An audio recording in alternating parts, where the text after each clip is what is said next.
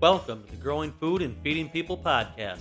Whether you're a backyard gardener, a market gardener, or a small-scale farmer just starting out or a seasoned grower, this show is for you.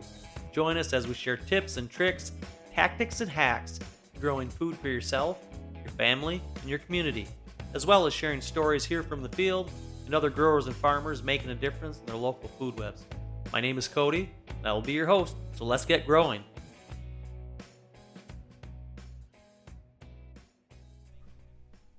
All right, welcome back to the Growing Food and Feeding People podcast.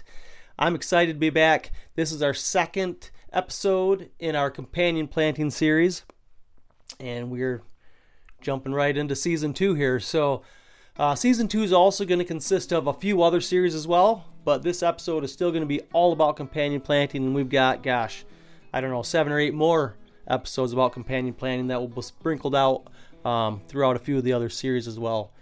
As the season continues and things start to warm up, it's the middle of March here in Michigan, and we just got dumped on 2 nights ago with a whole bunch more snow. So we are not even close to being outside, but we are getting real close to starting some seeds and designing some garden plans and consulting with some clients. So we are starting to dive right into the season. But this episode is all about companion planting. As I mentioned in the first episode, I really believe that companion planting is probably the number one most underutilized strategy in gardening. People eventually find it, but I think for me personally, it is the one thing that really allowed me to up my game and maximize my space and my production. However, that being said, companion planting isn't all sunshine and roses, and if approached in the wrong manner, it can definitely not go as planned. So this episode is going to be all about companion planting gone wrong. Now, because companion planting can be a great way to boost your garden's health and your productivity, but it's not always straightforward as it seems. So in this episode, we'll be exploring some common mistakes that can arise when pairing plants and sharing some of the tips for avoiding them. Some of the mistakes that I've made personally, for sure, right here on the farm. So, they say that 2 heads are better than 1, but that's not always the case when it comes to companion planting. In this episode, we'll be discussing some of the most common companion planting mistakes and how they can lead to poor yields, pest problems, and all kinds of crazy stuff. So, now, have you ever tried companion planting and ended up with a garden that just didn't quite work? You're not alone. In this episode, we will be looking at some of the most common mistakes and offering advice on how to prevent them. So let's jump right into it, because companion planting can be a topic that can be both challenging but super duper rewarding for gardeners. So if you didn't catch the first episode, companion planting is the practice of planting different crops in close proximity to each other. For me, I run on 30-inch beds, so it'd be on the same bed when I'm talking about companion planting, with the goal to help obviously maximize the space, but also to improve the soil health, to deter pests, and to increase yields, obviously there. So that's always been the big thing: grow more food, feed more people. However, not all combinations work well together, and some can actually harm each other. In this episode, we're going to explore 5 plant combinations to avoid, the issues they can cause, and then offer tips to hopefully successful companion planting for you in your garden. Now, the first combination that you want to try to avoid are tomatoes and any member of the nightshade family. Okay, and this would go for any of the members of the nightshade family. You don't want to plant them together when you're thinking about companion planting. So that would be our first plant combination, is to avoid tomatoes and members of the nightshade family, such as your peppers and your eggplants. These plants are all susceptible to the same diseases and pests, including blight and flea beetles, and planting them together can create a breeding ground for these problems. Now, tomatoes are also heavy feeders and deplete the soil of the nutrients, which can harm the peppers and the eggplants. This can result in stunted growth, decreased yields, and the need for more fertilizer and pest control measures. To avoid these issues, it's really best to plant tomatoes, peppers, and eggplants separately, or with other plants that actually complement their growth habits and their soil needs. For example, tomatoes do well with basil, marigolds, and carrots, while peppers can benefit from beans, spinach, and lettuce. By choosing compatible companions, you can enhance your garden's health and diversity and reduce the need for chemicals and fertilizers. Out here, we don't use synthetic chemicals and fertilizers at all. No matter what. If we're going to lose a crop because of pests and disease, I guess we lose the crop. And that's just how we do things here. For sure. There are other ways to deter, and companion planting is one of those best things. Companion planting is one of those best measures when you get it dialed in and you get it right. The second group would actually be garlic and beans.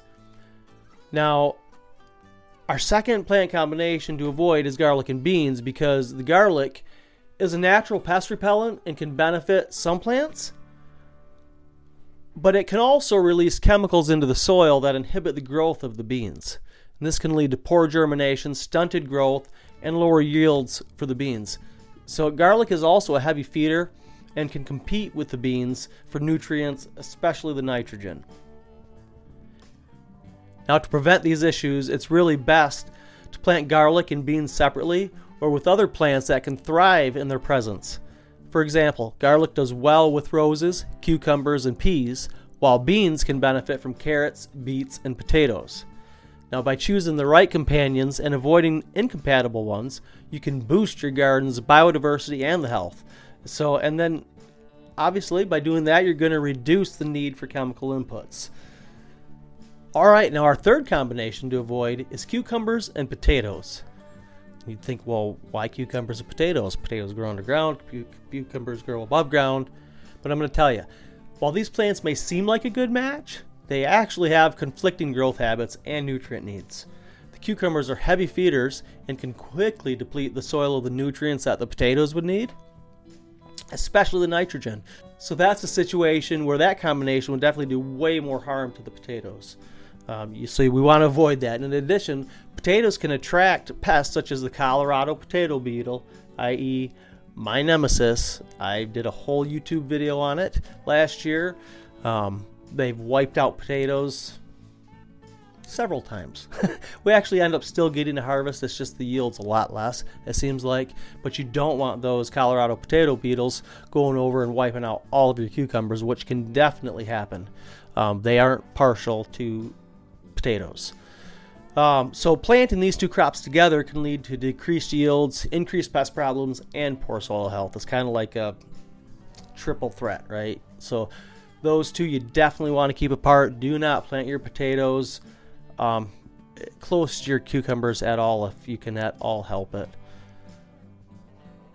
And I would suggest, like, as far as growing in beds like I grow, even I won't grow potatoes in a bed next to my cucumbers or next to my tomatoes. I'll spread them out, usually in a completely separate block of beds. But if you don't have that much space, try to keep as much space between them as possible. So again, to avoid these issues, it's really best to plant cucumbers and potatoes separately, or with other plants that can complement their growth and habits and soil needs, which I always companion plant cucumbers, but not with potatoes. For example, cucumbers do well with corn, peas, beans. I'll grow radishes and green onions underneath them. I'll grow spinach and lettuce underneath them. While potatoes can actually benefit from marigolds and beans and radishes. So by choosing compatible companions and rotating your crops each year, you can improve your garden's productivity, health, and the resilience. Now our fourth plant combination to avoid is onions and peas. A lot like the garlic and beans. While onions are a natural pest repellent and can benefit some plants, they can also release chemicals into the soil that inhibit the growth of the peas. So you really want to avoid, for all the same reasons as the garlic and beans, you don't want to plant onions and peas together. Now the fifth combination is mint and anything else. Mint will spread like wildfire and pretty much take over any area that you grow it in. So, however, we do grow mint, but we grow it by itself, or we grow it in its own little corner of our herb garden in a little contained raised bed garden. So, mint would be the fifth one. With pretty much anything else is not a great combination. Now, while we've covered 5 plant combinations to avoid in companion planting, there's still a few more that are worth mentioning, really. Now, the first combination to avoid is planting melons and squash together. Now, I'm a little bit torn on this because if you look this up, these two plants are prone to the same disease and pests. And planting them together can create a breeding ground for these problems, so it's really best to plant them in different areas of the garden. That being said, for myself personally, I don't grow these on the ground, and I think this is a much bigger problem growing these on the ground. I actually grow on a 50-foot long melon trellis, and by keeping them up off the ground, I can regulate the airflow and the pests a heck of a lot easier. So while I do that, I'm still going to tell you it's probably not the best practice. So this will probably be one of those situations where do as I say, not as I do, maybe. I don't know. That's still up for experiment a little bit. I'm still running with that idea. I haven't had any big issues with it so far.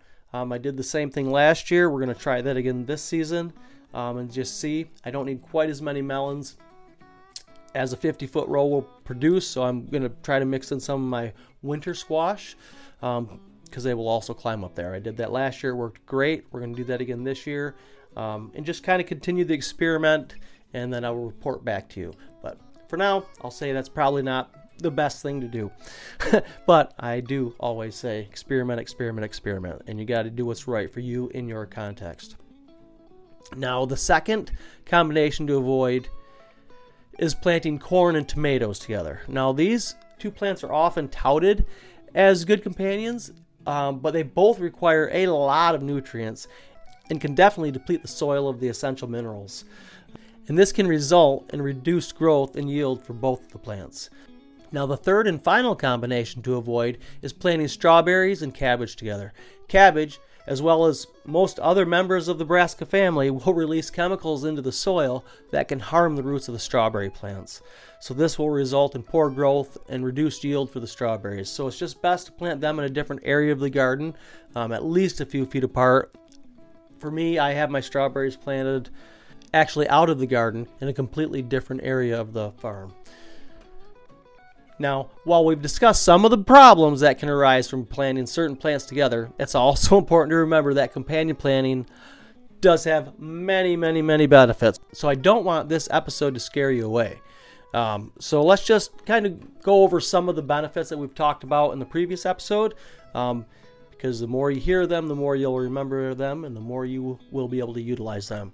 So one of the biggest, first and foremost, benefits is improving soil health and fertility, and that's a biggie when it comes to farming and gardening year after year. You want to keep building that, not taking away when it comes to your soil health. Your soil health should be better by year 2, 3, 4, and 5, not worse and depleted if you're doing things right. So the second big benefit is attracting beneficial insects and pollinators. Those are your workers. Those are the things that make everything happen, really, when it comes to the productivity and the yield in your garden. So that's a huge benefit to companion planting.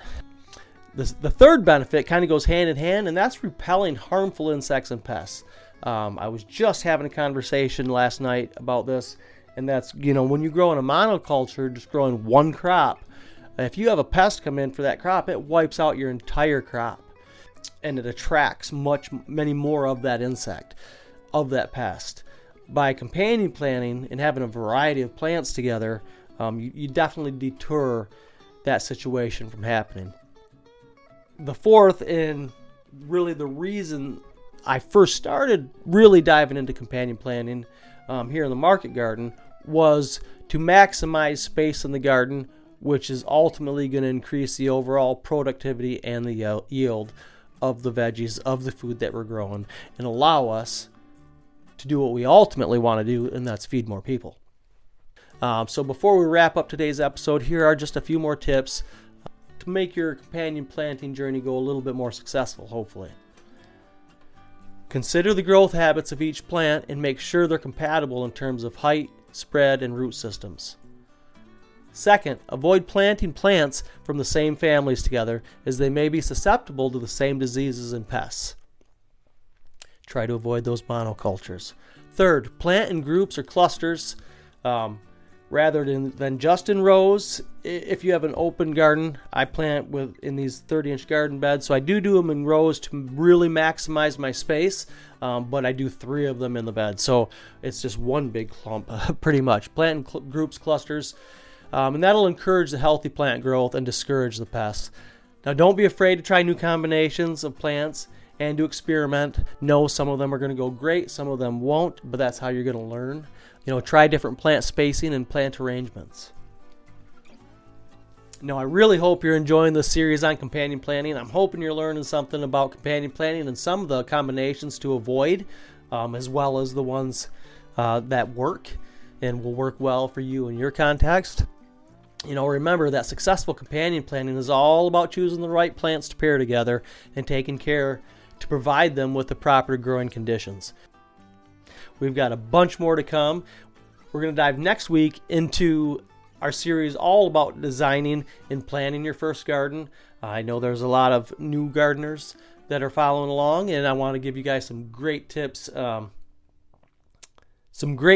try to get that plan put together as it is time to start getting things rolling for the season. So got a whole bunch of stuff to cover in that episode, so be sure to stay tuned for that. And we'll also be diving back into companion planning down the road here in another week or two. I'm going to bounce back and forth, I think, between companion planning and planning out your first garden here for the next month probably. We're also going to be doing some episodes on seed starting and soil prep and all the good stuff.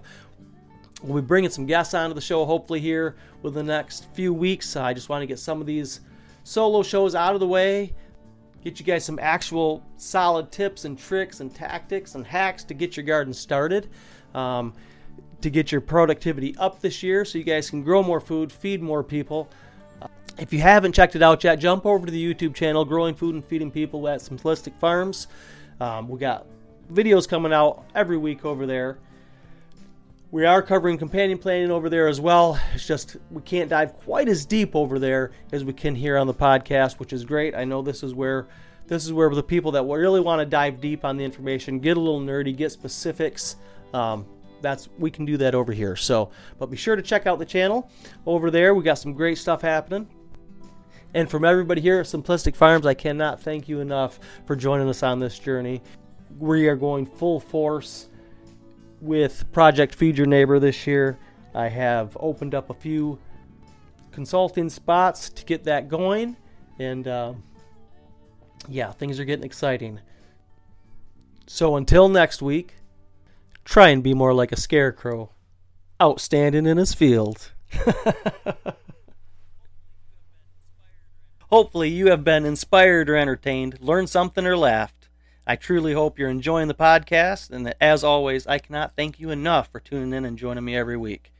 If you'd like to continue the conversation, we can chat over on Facebook at Simplistic Farms LLC, or you can send us a comment over there on YouTube at Simple Ain't Easy, Simplistic Farms.